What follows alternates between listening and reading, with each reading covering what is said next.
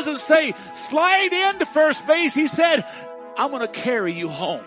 I'm going to carry you home.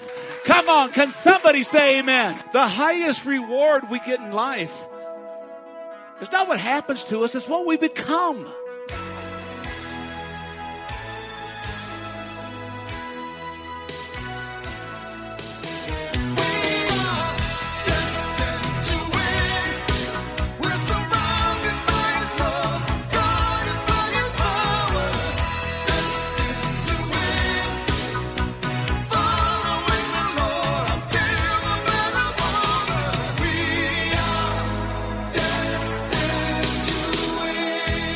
Welcome to the Destined to Win podcast with pastor and teacher Tim Masters. Pastor Tim is the senior pastor of Victorious Life Christian Center in Flagstaff, Arizona. I'm Joe Harding, inviting you to join us for worship services Sunday mornings at 10 a.m. at the Flagstaff Middle School Complex. For more information on the ministries of Victorious Life Christian Centers or to make a donation, visit us online at vlccaz.org. That's vlccaz.org. Now with today's message, here's Pastor Tim Masters.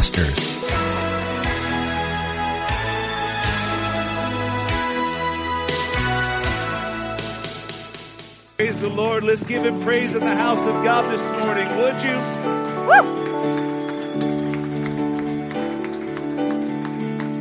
You can be seated. I appreciate our worship team. I want them to stay for just a moment, if they would, because I want us to pray. I want us to pray. And Bill, would you play that Good, Good Father song again, please? I feel like I really have to address what has been going on in America the last little while.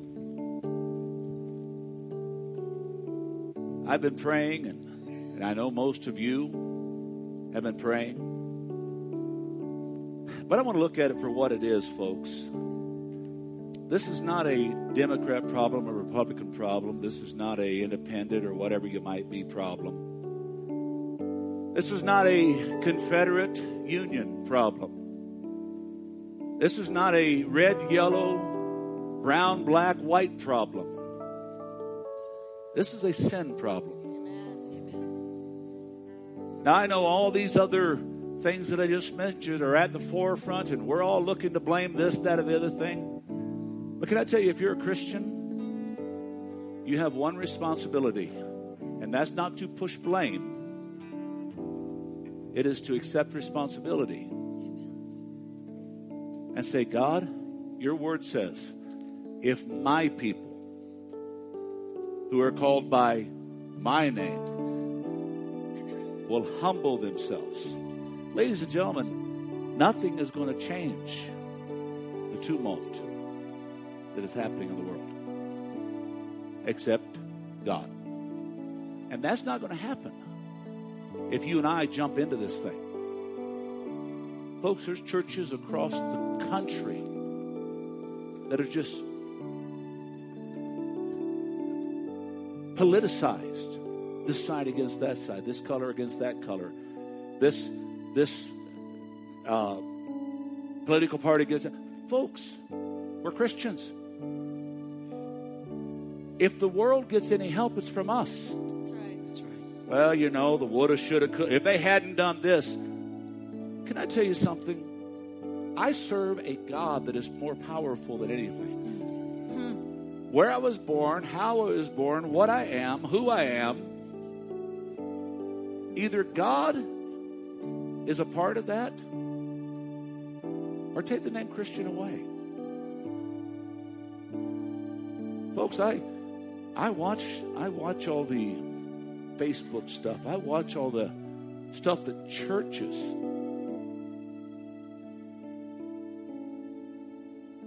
post, and I sit back and think, come on, folks.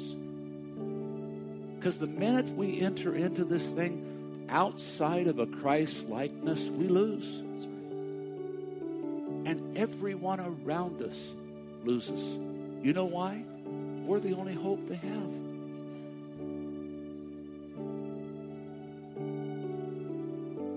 Christ in us is the only hope they have.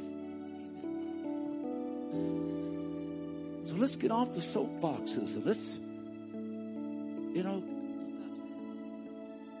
let's start saying, God, if my people, did you notice he didn't say if the people of the world? And I'm interested in looking at it. And he said, if they would turn from their wicked ways. He's not talking about the world. What do sinners do? They sin. What are Christians supposed to do? We're supposed to be above that menagerie of mess. If my people who are called by my name will humble themselves and pray. Pray and turn. Pray and turn. You know, from Genesis to Revelation, the Bible is full of those two terms. Pray and turn. Pray and turn. And then God says, if the church, if the Christian would turn from their wicked way. What wicked way? That we would get in the minutia. I'm not trying to be offensive or anything. I'm just trying to be Bible. Then God said, then I'll hear from heaven. Then I will heal the land. The only hope America has? Jesus. The only hope the church has? Jesus.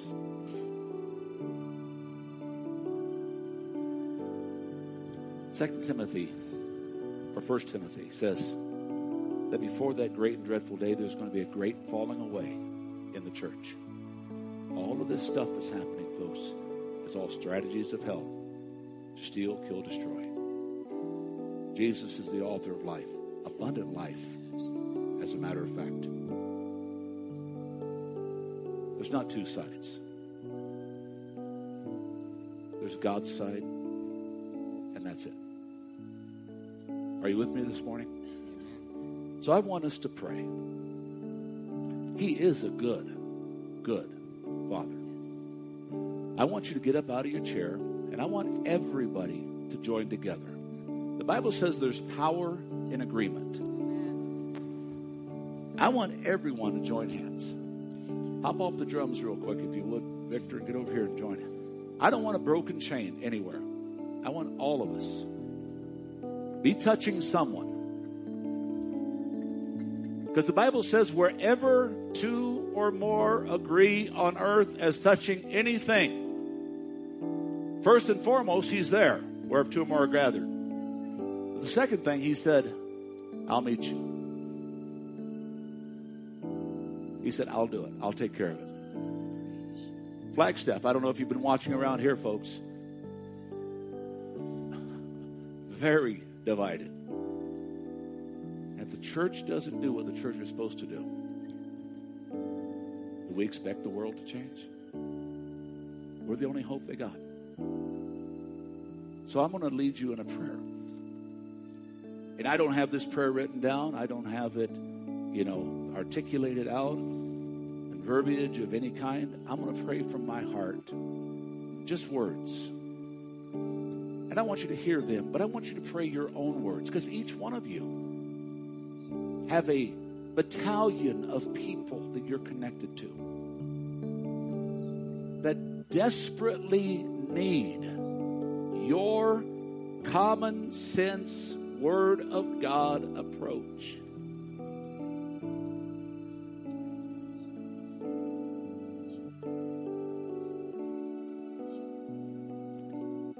They need you.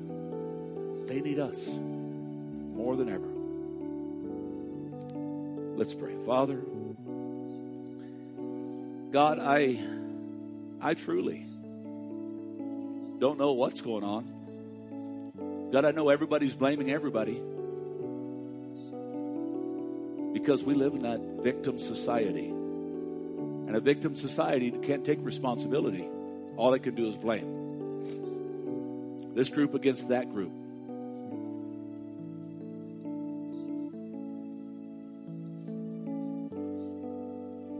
God, you know your time clock. Your son doesn't know. The angels don't know. None of us know. But God, it sure looks like that time is running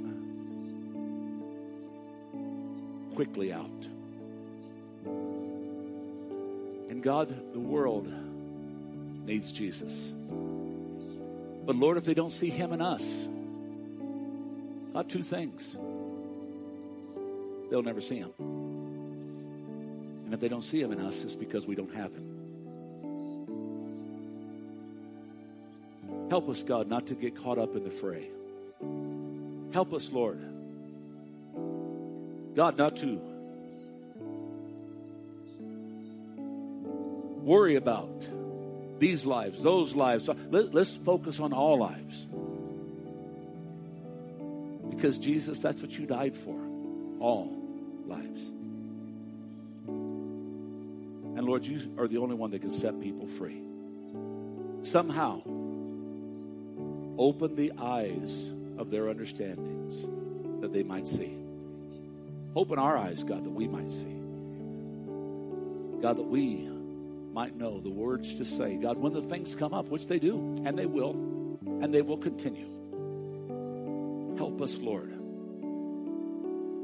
to be a bucket of water in the world that people are continually throwing buckets of gasoline on. Help us, Lord, to douse the fire with the anointing of the water of your word. In Jesus' name. And all of God's people said, amen. You can go back to your seats. You can be seated. We're going to sing through this song a little bit. Just a few lines of it. And I want to get into today's message. But folks, please, please, please, please, please hear your pastor's heart. Do not get caught up in this stuff. You sit around the cooler at work. I don't care what they're saying. You mind what you're saying. And make sure what you're saying is what he's saying. And yeah, well, that's going to get people upset. Who gives? Whatever. I stopped. Pastor Philemon's looking at me, just shaking his head. I stopped. Because, folks, they need what we have. Amen. They desperately need it. So please, please, for their sake, to a lot of the world, you're the only Jesus they're ever going to see. Okay? Don't get caught up in this stuff. Don't get caught up in this stuff.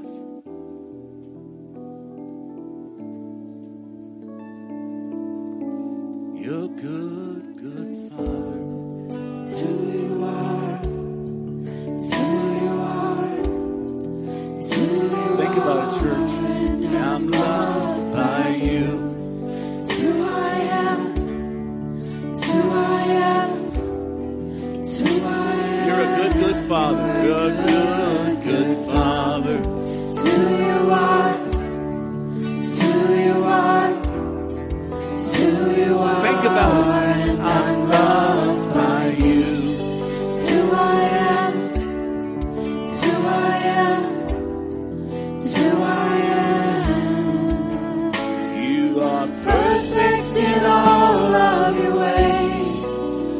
You are perfect in all of your ways. You are perfect. You are perfect in all of your ways.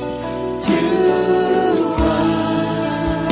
You are perfect. Everyone sing. You are perfect in all of your ways. The last verse, Bob. You are perfect in all of your ways. You are perfect in all of your ways. To us. Now think about these words in this last verse, would you? No, the last one. Thank you, Bob. I can hardly speak. Hey, stop right there. Keep the music going. Listen, listen, listen. Love so undeniable. when you're in front of all this stuff, this is the declaration. God loves you so much. God wants to help you so much. Wants to help us. I can't even begin to explain how much He loves me. He loves you that same way. I can't explain it. But let them see that love just by the way you handle the situation. Can you do that? Think we can do that? Flagstaff needs us, folks.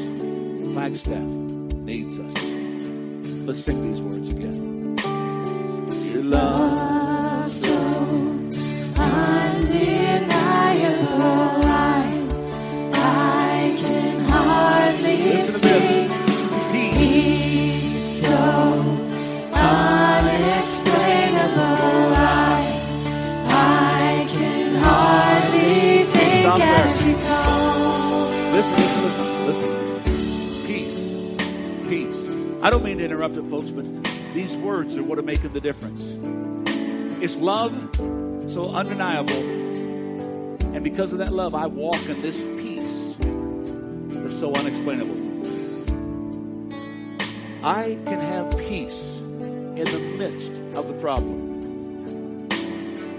You can have peace in the midst of the problem. But it's a decision. It's a decision. Well, you don't understand. Folks, if you're a Christian, if you're not a Christian, you can use that lame excuse, you don't understand. And I say it very purposely, please. I'm not trying to be offensive. But if you're a Christian, you can't say you don't understand. Why? He's the one that made you. You were born as you're born. You lived where you lived. You were raised, and God didn't change His mind on you, did He? He still loves you. Are you okay? I can walk in that peace because I know He is the peace that passes all understanding. So let's sing about this. And then we'll go into the fact that He's called us to a deeper relationship. That peace so unexplainable, I can hardly think as you call me. Deeper still as you call. You call me deeper still. Come on, church. Deeper still as you call me. Come on, He's calling us deeper still into love.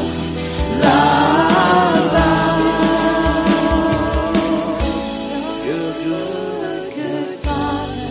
It's who you are. It's who you are. It's who you are. And I'm loved by you. It's who I am. It's who I am. It's who I am. Just the voices. Good Father. Come on, church. It's who you are. It's who you are. It's who you are. And I'm loved by you. It's who I am. It's who I am. It's who I am. You're good Father. It's who you are. It's who you are. It's who you are. And I'm loved by you. It's who I am. It's who I am. It's who I am. Do you believe that? Come on, give Him a hand clap of praise.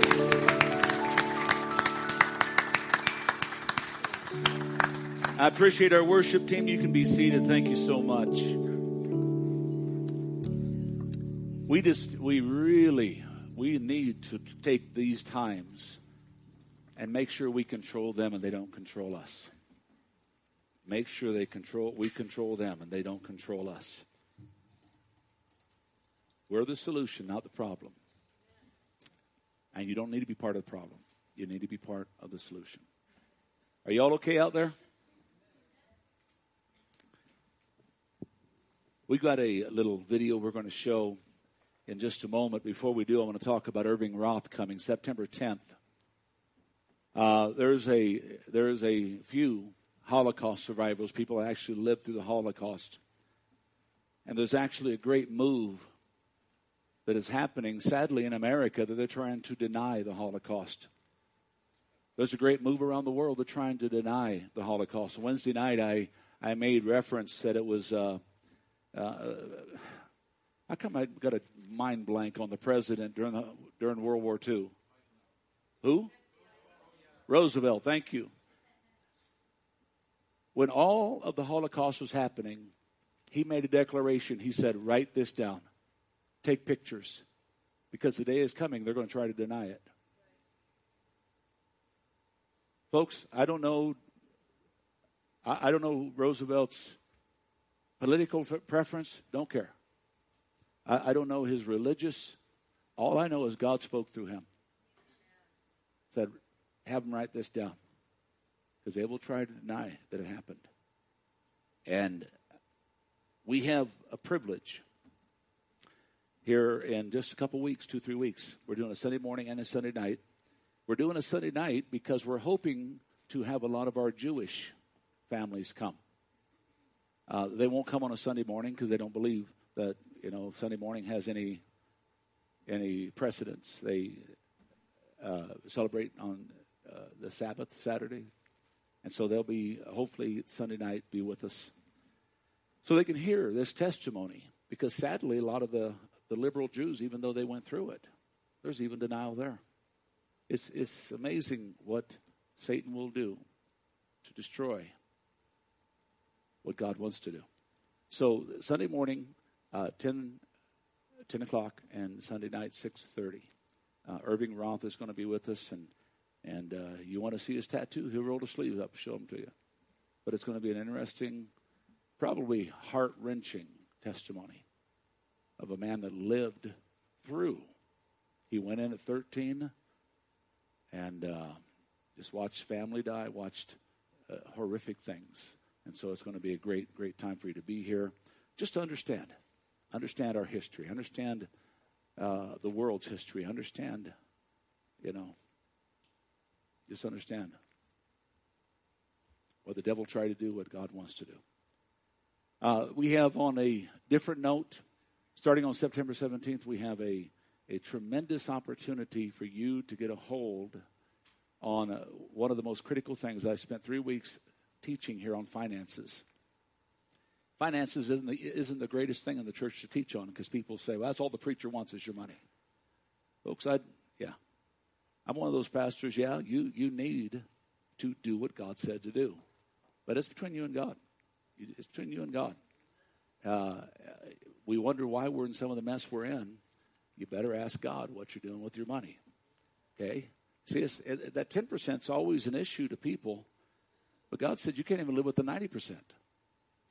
You need to go out to our podcast and listen to the last 3 sermons that I taught. It was just, I thought they were very good. I thought they were very well set forth for us to understand.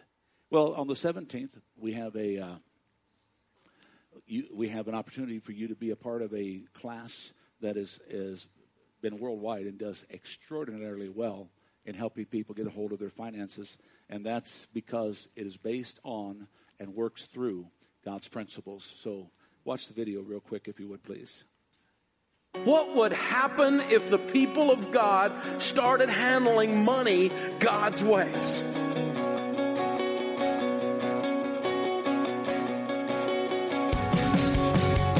You work too hard to get to the end of your life and have nothing to show for it. This is my family's legacy that I'm talking about here. I've got to have a plan and be focused. That knowledge that you pass down to your kids, that is how you change a family tree. You change your life when you get sick and tired of being sick and tired. And you have that moment where you say, I've had it. I am not going to live like this anymore.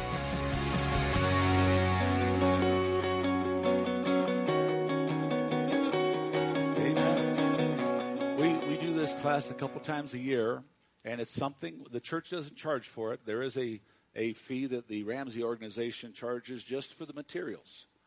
And then you're a life member. If you've gone through it before and you want to refresh yourself, sign up. See who's going to be out. Beth, you're going to be out there? See Beth, Vince, somebody else will be out as to my right, your left. As you leave, sign up, and they'll give you all the information. that you could be a part of this. It's going to be an awesome, awesome opportunity to take care of our resources. Second thing that I want to talk about, how many love our kids? Oh, I'm putting you on the spot right now. If you don't raise your hand, you're just a sadist. How many love our kids? Lift your hand up, would you? How many love babies? You got to love babies. One of our ministries that really is suffering right now is our nursery. Now, I know we got some of the best preaching in town. Got 3 people saying amen. This is serious. And everybody, I want to be in church. I want to be in church. Folks, you can do it. You can go podcast. You can do all that stuff. We need people to get involved in our nursery. Is Savannah in here? She's in nursery. Savannah is our leader. And she is in nursery every Sunday. You know why? We need people. People will say they'll be there, but they just don't show up. I don't understand those things in the first place. But Wednesday nights, Sophie. I asked them the other day, I had an opportunity to be with Bill and Sophie and Savannah, and we had just a great visit and stuff. And I asked Sophie and Bill, I said, you guys used to come to Wednesday night. Why aren't you in Wednesday night? I'm in nursery every Wednesday night. Why are you in nursery every Wednesday night? Because nobody else will come and show up.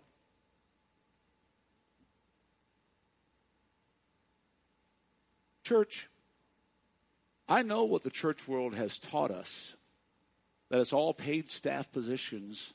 It's all people that are in this, that, or the other ministry scenarios are supposed to take care of it, and we're supposed to be served. The problem is they're teaching a false gospel because the Bible doesn't teach that. The Bible teaches we're supposed to be the servants. Everyone in the church. And until we're serving, we're really not doing what God called us to do. I'd love to just come to church on Sunday morning. Every once in a while, I have Pastor Philemon preach, Pastor Ray preach, and I just sit out there and do nothing. Except I got a half a dozen people that talk to me before service, a half a dozen people talk to me after service, but I still do nothing. I mean, the pastor doesn't do anything, and he gets paid good for it, right? The reality, folks, is our nursery needs. It needs you to be a part of it. And so I would ask you, who do I point out, Sophie? Can I point out you? Or Savannah, because she's back there, right? Well, you don't have to get her. Yeah, go get her. Go get Savannah for me. Go get Savannah for me. Because you're going to have to go in there and replace her at the end so she can be in here. Now, I'm spending a little bit of time on this because this shouldn't be in the Church of Jesus Christ. This should not be in the church. Yes, Tandy.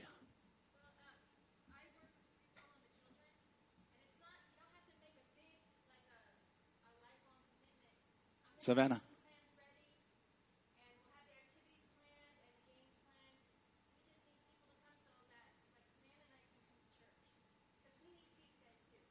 Get up here. You see this little girl here?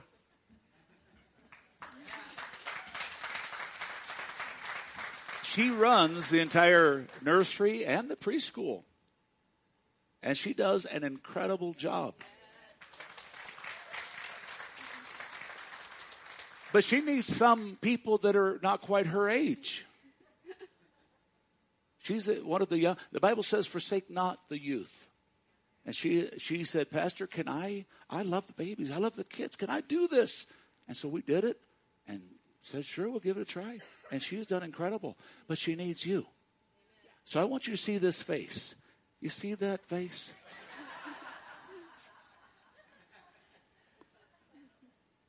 I'm just coming to church on Sunday morning. Why don't you come be the church? Get yourself involved. Savannah, what can I do? So after service, she's going to be up here in the front, and I need you to come see her.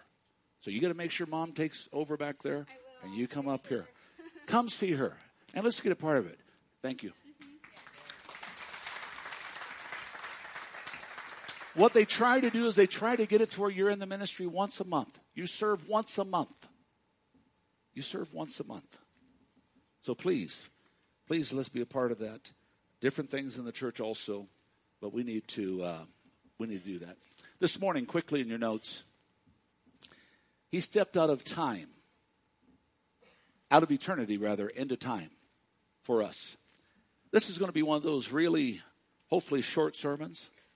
This is also going to be one of those just kind of a shot in the arm to help us, remind us. Because as I was talking about in this chaotic world we live in, one of the things that roots this is self-value. Self-value. There's a lot of people that don't have a value on themselves because they're looking for their value everywhere else. That's why a lot of the stuff that's happening is because we don't have a self-assurance of who we are. And the sad reality is that's in the Christian community always. Also, you and I are of much more value than anything. And there's a truth, and I have it on the screen. If we will begin to look at ourselves as who we are in Christ, we will never again have to try to prove ourselves to others who we are in ourselves. Folks, this is a great detriment. And the Word of God says this is what it's going to be. This is the end of time, the time before the Lord's return. This is what it's going to digress to. The whole matriculation from creation to now.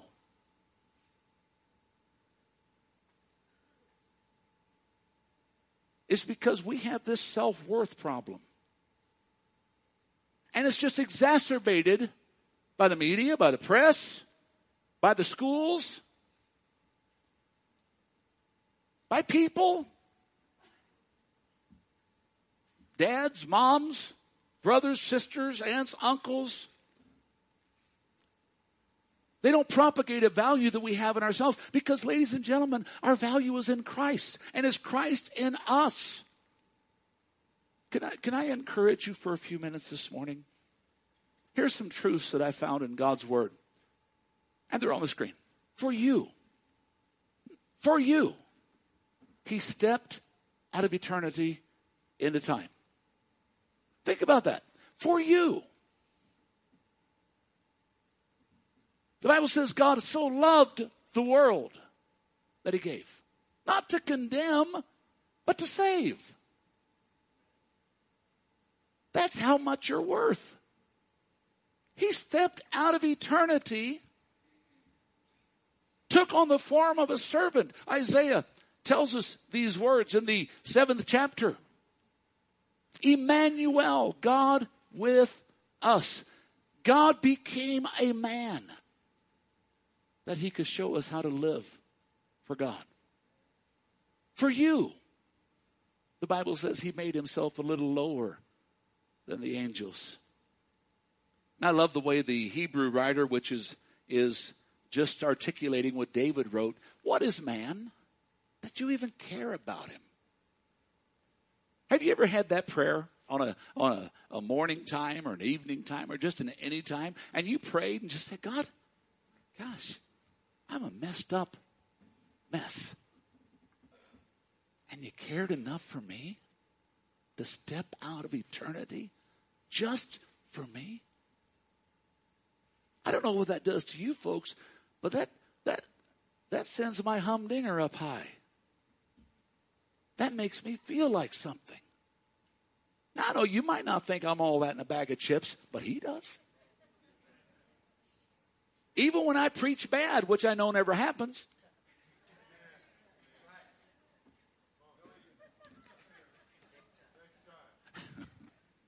Hensley, shout it out, man. Thank you.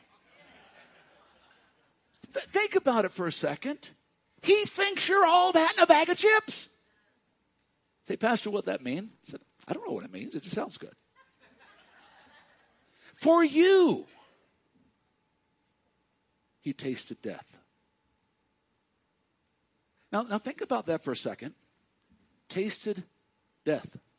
The Hebrew writer says, for the joy that was set before him, he endured the cross, despising the shame. And he tasted death. What does that mean? What does that mean? Well, when you look at the big picture, the whole package, the Bible says he descended into the depths of the earth. When he tasted death, you know what that meant, Will?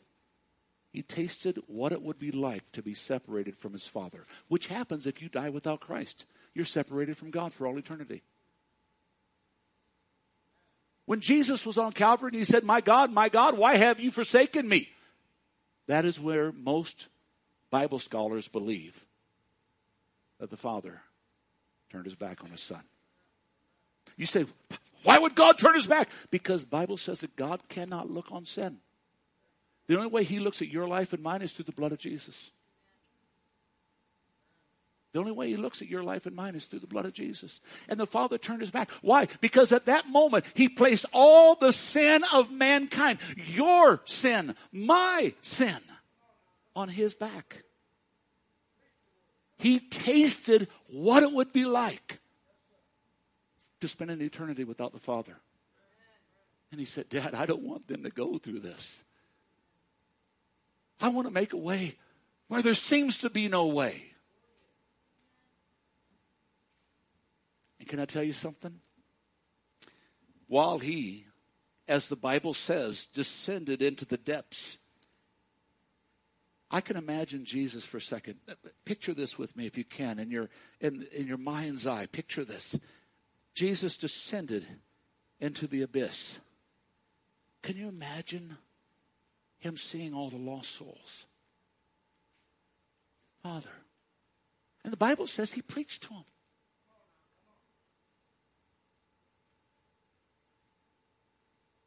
And can you imagine the party that was going on in heaven? We did it! We did it! All Satan's little minions. Oh, that's right. That's a movie now. I forgot.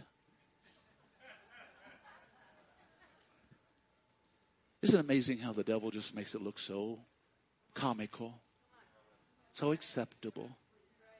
That's what the word minion means, is demon. Pastor, are you condemning me for going to the movie? No, go again. But that's what it means. He was in hell. The Bible says he bruised his heel. You know why? Because on his way out of hell, he gave the devil a left kick in the face. Boom. And you know what? For you, he rose from the grave. Now, that last one, Bob, he rose from the grave.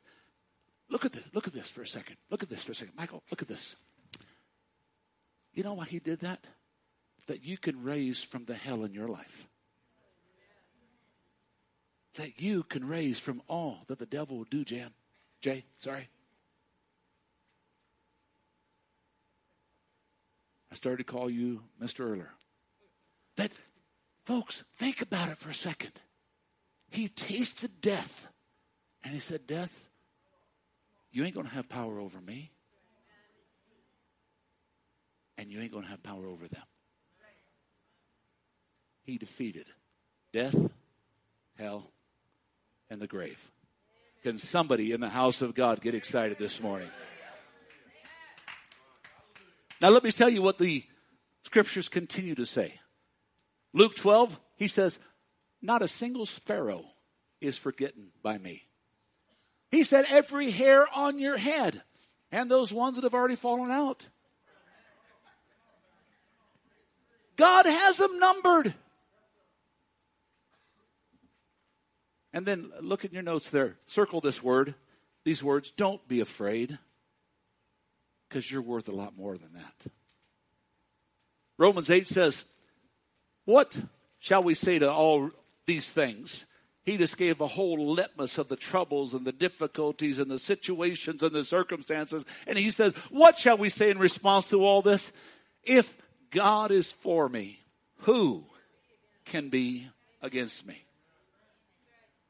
Who can be? Well, you don't know what they say about me. Who can be against? Well, you don't know what part of the track I was.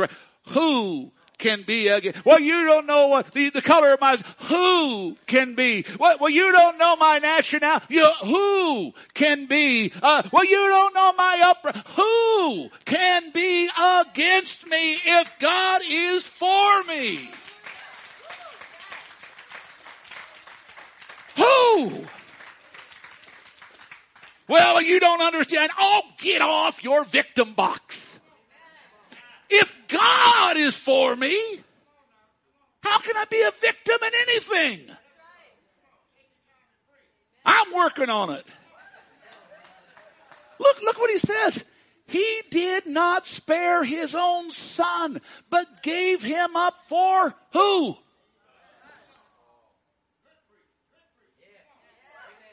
How will he not also?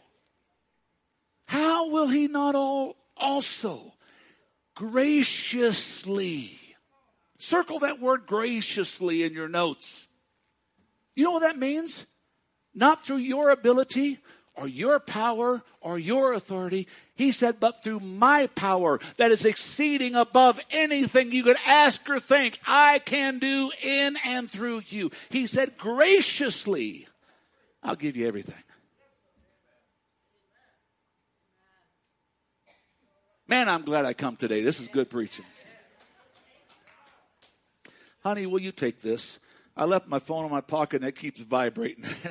It's just, it's not a good thing. So let's accept these truths, folks. Let's accept these simple truths. God desires only the best for you and I. But understand, his best isn't your best. I want you to grab this thought. You know what we think is best? We think easy is best. I think we need to turn the air up. Is it hot up here or is it hot out there? I see people fanning themselves. People are fanning them. Are you guys cold? Then turn it on up here, because it is hot up here. I'm just going to take my jacket off. That's what I'm going to do.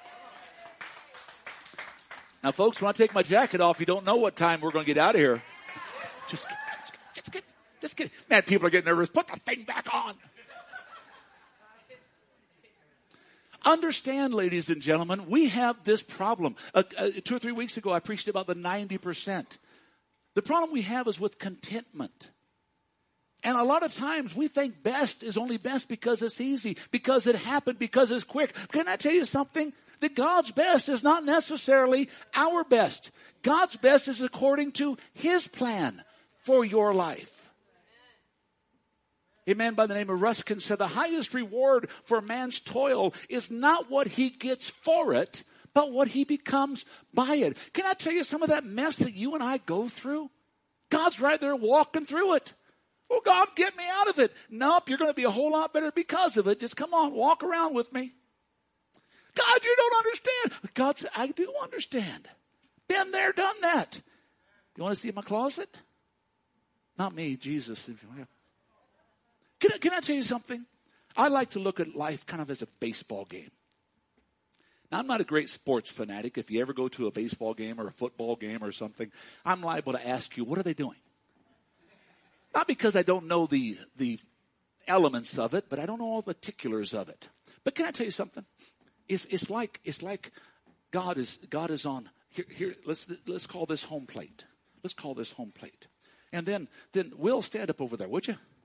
There's first base. Okay? I'm trying to say who I want to have, the Purdy one or the other one.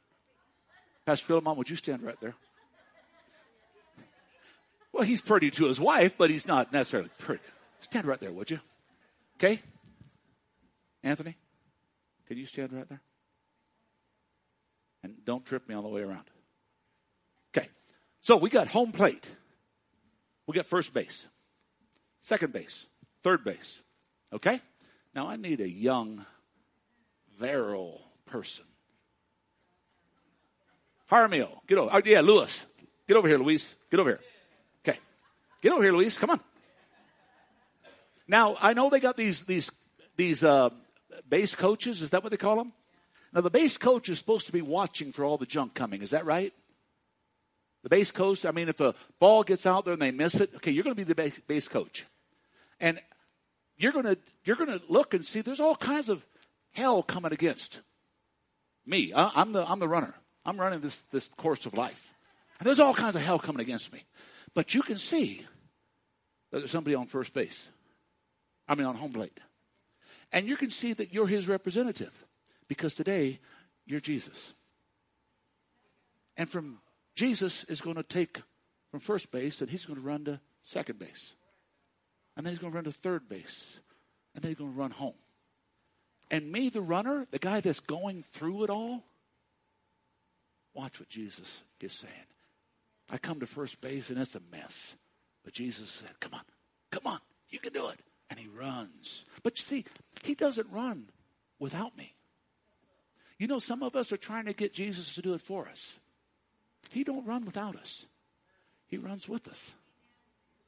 And he doesn't keep us away from the bases. He doesn't keep us away from the muck and the mire on that road. But he said, hey, I'll go with you. I'll go with you. And because I'm with you, who can be against you? So I'm over here and I strike. Oh, I struck it good. But the devil, he don't want me to succeed. That ball is flying. And I'm running down here. And all of a sudden, I'm looking at all this junk. And I'm looking at the first baseman. And he's trying to stop me. And he's trying to do everything. And he's against me. But I see over his shoulder, Jesus is back there. And he's doing this. Come on. And he's running with me. He says, come on, you can do it. And Jesus just takes me. And I'm going through all kinds of stuff. And Jesus is at second base. And he says what? And he says what? Come on. And I'm running through. And I'm making it through. And Jesus is going right there with me. I get to third base. I'm thinking, God, I can't make it. Jesus just does what? What's he doing? He goes, oh, come on. And then he goes, what? You know what? He doesn't say, slide. Where'd you go, Jesus? Jesus just left me.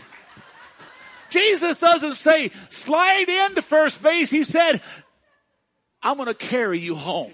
I'm going to carry you home. Come on. Can somebody say amen? Come on. Tell everybody thank you for doing that. The highest reward we get in life is not what happens to us, it's what we become. Can I tell you something? At our 10th anniversary, I bought my wife a new diamond for her ring.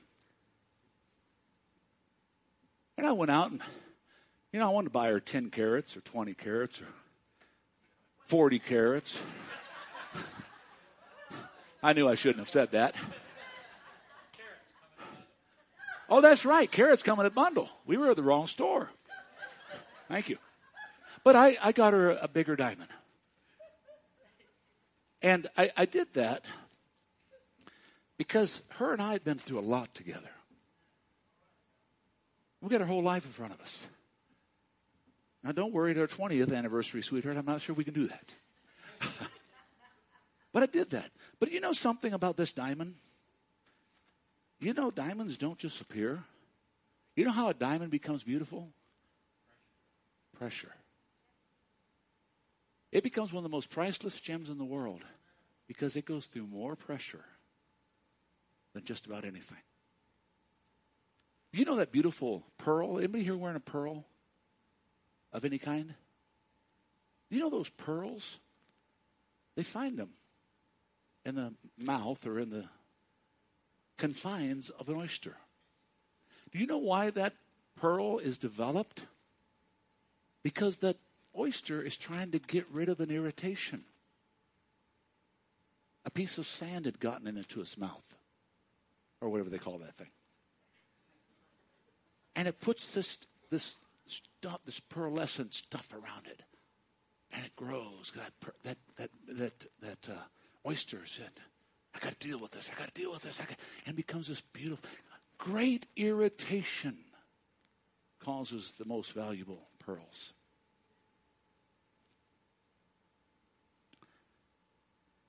I look at our lives. And I wonder, if I went through this thing, I could ask about all the struggles, the difficulties. And I can guarantee every one of you can say things that make mine look like nothing. Why'd God allow that? Because you're a diamond. You're a pearl.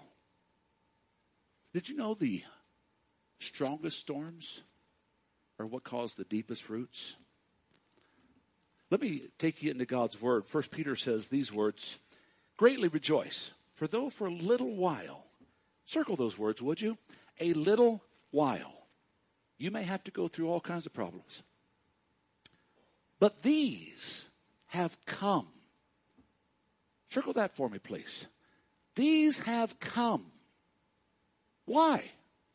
That your faith, which is far more worth than gold, which perishes, even though refined by the fire, may be proved genuine. James 1. Look what it says. Blessed. Circle that word, please. Blessed. Another translation says happy.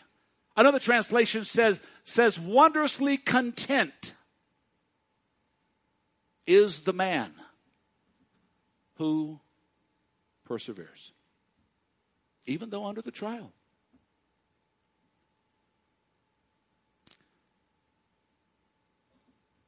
For when he has stood. You see, ladies and gentlemen, listen to me, please.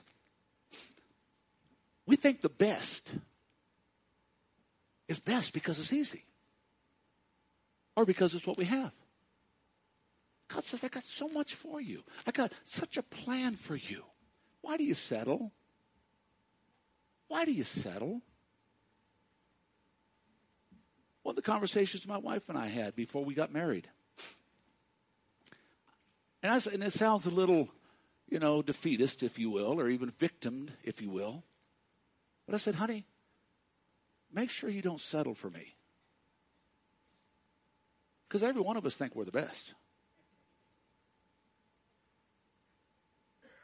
But I wanted the best for her. And if I wasn't that, I was okay. Oh, no, I would not be a happy camper. But I really wanted the best for her. Now, she told me she didn't settle. And I'm listening to her words. But we settle for so much in this world just because it's what we have. It's where we're at. But he said, when you have stood, only then will you receive the crown that he promised. And there's some of us, we just ain't content to stand. We want it done. Get it over with. Yeah. Life is a journey that we walk through. It's not one we abide in. I love Abraham. The Bible says that he never built a house because he was on a journey looking for a city whose maker and builder was God. I'm going to take you real quick through the 23rd Psalm. There's only, half a dozen verses in the whole passage. It's a wonderful psalm. It's one of the greatest encouraging hopes and guidance and directions in the matters of life. But I want to break it down for you.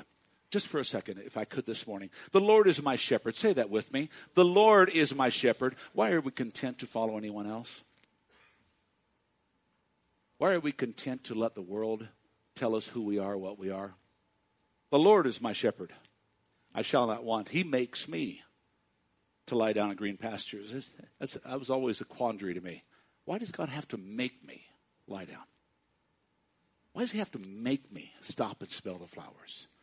Why does he have to make me? He leads me. beside still quiet waters. Restores my soul, guides me in paths of righteousness. Listen to this, for his name's sake. He does this because he says, you're all that in a bag of chips. He says, I'm putting my name on the line. And then he says these words, even though I walk through the valley. Circle that word through. I've preached on it 1,000 times, and I've shared it 1,000 times. Folks, he said you're walking through this thing. You're not building a camp and staying. I'm walking through the valley. And the last time I saw a valley, it was between mountaintops. That means there's a victory waiting for me. And it's only a shadow of death. The last time I looked, the shadow of a boxer can't hit you. The shadow of a snake can't bite you. The shadow of nothing can't hurt you. And you can't have a shadow without a light. I'll fear no evil, for you are with me. Your rod, your staff, they comfort me. You prepare a table before me in the presence of mine enemies. You anoint my head with oil. My cup runneth over. Surely goodness and mercy, love will follow me all the days of my life, and I will dwell in the house of the Lord forever. I'm going to teach. I taught probably, it's been 3 years ago that I taught a Wednesday night. I go through the whole shepherd's psalm, and I probably need to do that again. It's tremendous. But let me just break it down for you just for a moment here. Look what he says. He said, I shall not want. What is he talking about? He said, you shall have what you need. A lot of times God will even give us what we desire in matters of daily life. But what we want must be good for us and for God's plan for you. Can somebody say amen? Look at 2 Corinthians 1. No matter how many promises God has made, they are yes in Christ, and through him, who is the Amen, it's all spoken. See, what God has promised, God will perform. Unlike the inconsistencies of man, God is faithful to do what he said. Look at the second thing. He makes me lie down. You know why? I was thinking about that years ago. I did an entire study on that. That's where that series on the Shepherd's Psalm comes out. And I realized many, many years ago the Shepherd's Psalm is really 3 Psalms, 22, 3, and 4. And it talks about the coming, the demise, and the victory of Christ. And I was going through that and looking at it, and it's saying, God, okay, why do you have to make? He said, because people become content carrying the burdens they have. Even though they're not what I planned for them, they're not the burdens that I told them, because once again, over in the book of Matthew, he said, my yoke is easy, my burden is light. I just talked about it last week. When he says, I make him lie down, what he's literally saying is he'll cause our spirit, body, and soul, regardless of the outside situations, to learn to rest in him. He will become the contentment, the comfort, and the peace, because we realize he is our source and provision. Can you say amen? See, Isaiah 26 says, he will keep him in perfect peace, whose mind is stayed on him, because we trust him. The third thing we see here is he leads me beside still waters. He leads me beside. You see, the world, as we see, ladies and gentlemen, rages. But he said, in me you can be still. It is when not only we know he is God, but that he is our God, that no thing that happens matters. Am I making sense today? He said, guys, gals, be content in me. See, Paul said, I've learned to have much and I've learned to have little. But in all of it, I'm content. Hebrews writes it this way in the 13th chapter. In such things as you have, be content. Well, I don't have enough to be content. That's not what he's talking about. Read the rest of the passage. He says, for it's written, I will never leave you nor forsake you. You're running around that baseball diamond of life. God said, I'm running all the bases with you.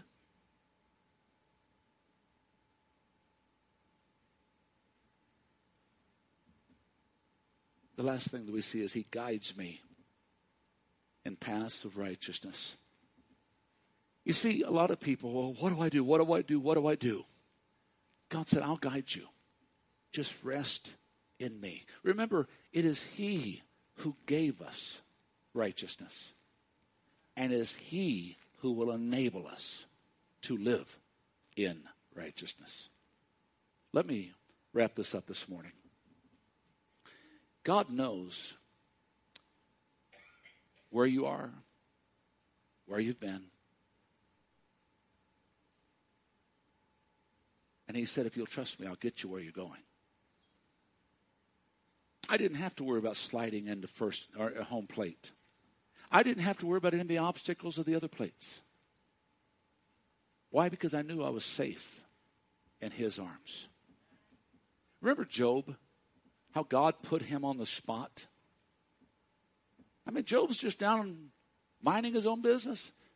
Satan's looking around for something to do and said, have you considered my servant Job? Yet even then, God still had to tell Satan what he could or couldn't do. Look at me. Look at me, please. Look at me. Where are you right now in your life?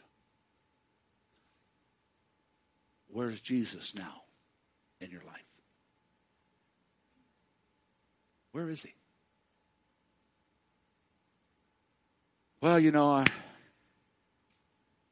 I got this one.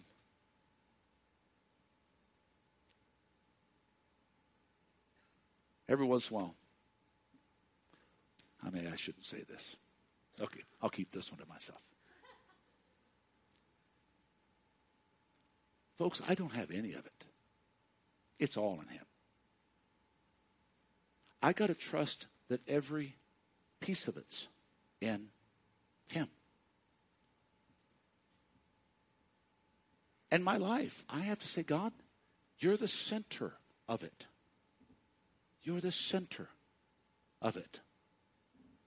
And when I do that, I know that nothing touches me, the Father's child, until it first touches this child's father. That's why he stepped out of eternity into time. In 1 John, he says, now you're the children of God. Though it may not seem that you're much of a child of God, now you are. It's not something we have to attain. It's not something we have to accomplish. It is entirely by his grace, his love, his goodness, his mercy, his choice. Even in ministry. We talked about the children's ministry. You know why a lot of people don't serve in the church? Is because they think it's going to become a black hole. Well, folks, in our church, we purpose diligently to get us in here more than out there. But the only way that really works is if everybody gets involved. Everybody does their part. Then you're in the ministry. You're actually doing something to where you're not in the sanctuary once a month, once 6 weeks, once every 2 months. If everybody just did their part. It's amazing how the Lord correlates us like a body. Could you imagine my arm jumping off my body and saying, I'm going to do my own thing for a while? So I'm walking around like this. My arm's over there flopping around saying, yeah, I'm having fun. Oh, party, get down tonight. And I'm looking up here and I'm thinking, boy, you look stupid. And I look in the mirror and say, yeah, you look stupid. It doesn't work. It doesn't work. We're all part of this thing. God has developed some of the greatest character out the least likely characters. Can somebody say, I know who you're talking about? And the good news, Romans 1 says this, that God tells us that God makes us ready for heaven. He makes us right in God's sight when we put our faith and our trust in Jesus to save us. Yes. As the worship team comes, there are going to be many deserts. There's going to be many mountains. There's going to be many mountains and valleys and on this path that we call life. But we have to keep in mind that we serve the one who takes us through the valleys, walks us over the mountains, and said, I'll turn the desert into a green pasture. I love this passage. Do not fear, Isaiah 41, for I'm with you.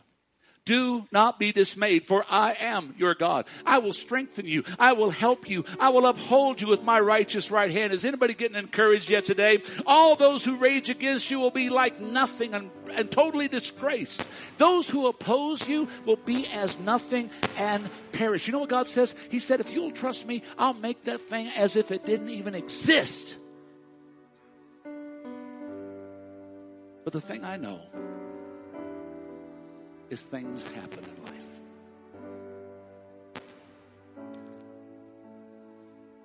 Things we did not plan. Things we did not want. But they still happen.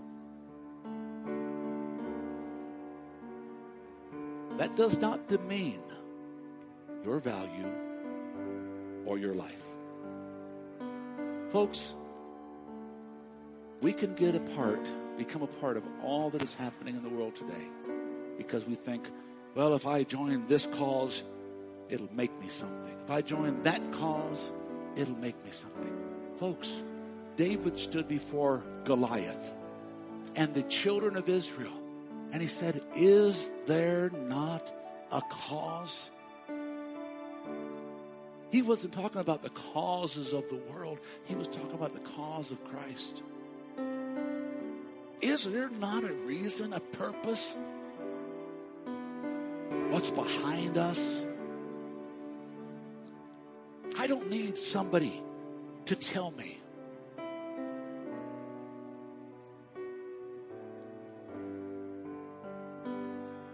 If you've got situations in your life that didn't work out, it doesn't make you a bad person.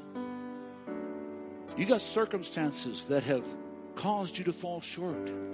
It doesn't mean you've missed the mark. It just means life is full of stuff. But he is still God, church. And he said, I stepped out of eternity just because of you. Don't you think it's time that you step out of time and enter into his eternity? Into his way of life? God didn't redeem you to blame you. He put all that blame on his son. He redeemed you to love you. And he still loves you. Every piece of it. The good, the bad, and the ugly.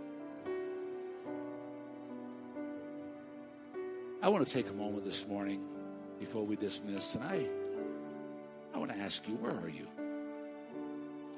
There's a lot of stuff happening in the world, church. And for the next 2 or 3 weeks, I just want to talk about how God wants you and I to have peace.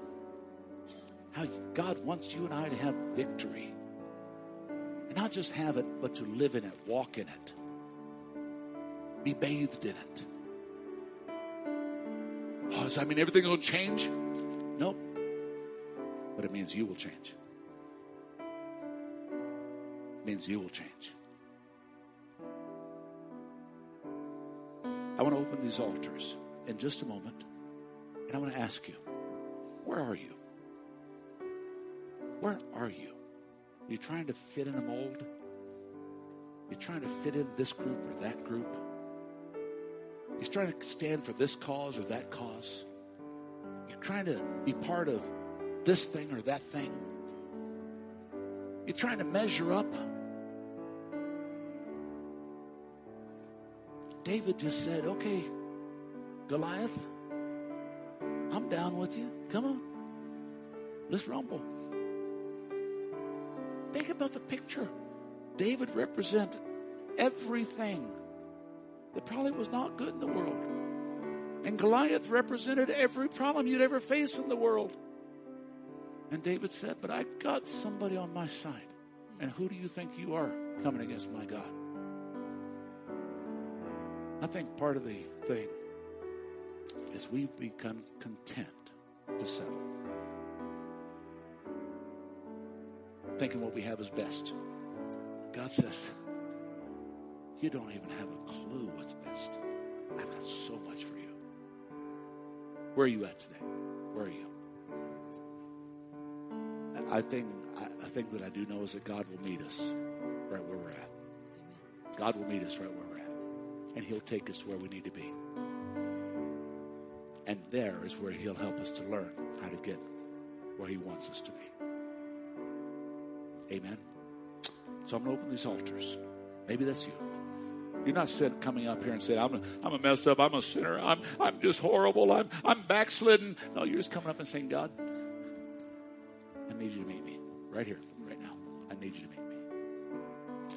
These altars are open. Would you come? You are God in heaven, and here am I on earth. God, I don't have a lot to say. So I'll let my words be few. My words are few, God. But this is the confidence that I have. I'm so in love with you. The maker of all love songs. Come on, church, sing it with me. Since of all love songs, I want to bring to you. Yeah, the simplest of all love songs. So I'll let my words be few. This is what keeps my life going, church. Jesus, I'm in love with Jesus. I'm desperately in love with Him. And because of that, every day, no matter what I face, I stand in awe of you. No matter what I'm going through, no matter what I'm facing, I stand face to face with the Lord. I stand in awe, knowing that He is able to do all things in my life. What about yours? My words be few. Jesus, Jesus, I am so in love with you.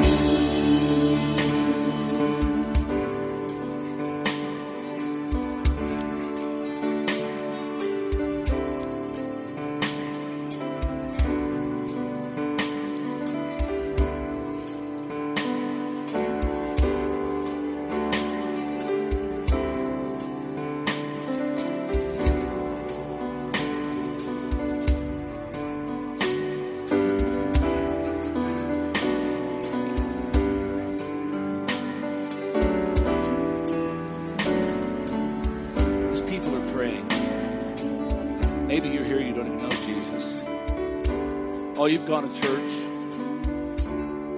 but you don't know Jesus as your Lord and Savior. Today would be the day to make that decision. Maybe you're here and you've turned away from God for whatever reason. Your heart's cold. Oh, you've been hurt, you've been offended, and you're allowing bitterness to keep you from the relationship you once had. I can't change that. But Jesus can. I can't change what anyone has done or anything that has happened. All I can do is look in the mirror and say, God, when I stand before you, I'm not going to have anybody standing there that I can blame. You did everything. And you said, Father, forgive them. They don't know what they're doing. So for me to take the offense and me to be offended or me to be the victim or me to be this, all I'm telling is, God, you can't do it. I got to take care of it. And I'm going to live in this until I decide to change it. That's not God's plan. It's not God's best. If that's you this morning, you don't know Jesus or you know him one time, but today you're not walking the way you used to walk with him. It's time to let go. It's time to let God. These altars are open. God, we thank you, Lord. God in heaven, And here am I on earth. God, my words are few. So I'll let my words be few. Bottom line, Jesus says, I love you. Jesus, I am so in love with you. Come on, let's all stand to our feet. Would you, church? And I'll stand in awe of you, Jesus. Yes, I'll stand in awe of you. I'll let my words be few. I'll let my words be few. Jesus, I am so in love with you. I'm going to ask Savannah if you would come down here.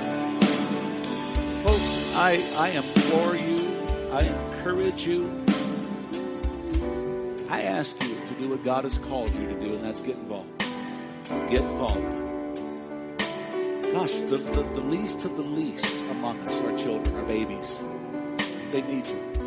Moms, dads, it's not a mom thing, it's not a woman thing. It's a family thing. Our kids need us. Our kids need us. Please come see Savannah. We have lots happening here in a few weeks. Tell your friends about our Holocaust survivor that's going to be with us. Tell them, if you're here and you're dealing in financial areas, do not leave without talking to Vince and Beth out there. Small price to pay to help get a handle on the thing that the enemy uses a lot to destroy lives. Amen. I pray today's message touched you. Pastor Tim Masters with this week's message on the Destined to Win podcast. Destined to Win is made possible with the prayerful and financial support of those destined to win. To donate online, visit VLCCAZ.org. That's VLCCAZ.org. Destined to Win is a production of Victorious Life Christian Center with services Sunday mornings at 10 at the Flagstaff Middle School Complex. I'm Joe Harding. For Pastor Tim Masters and the congregation at Victorious Life Christian Centers, you're invited to join us here next week for another edition of the Destined to Win podcast.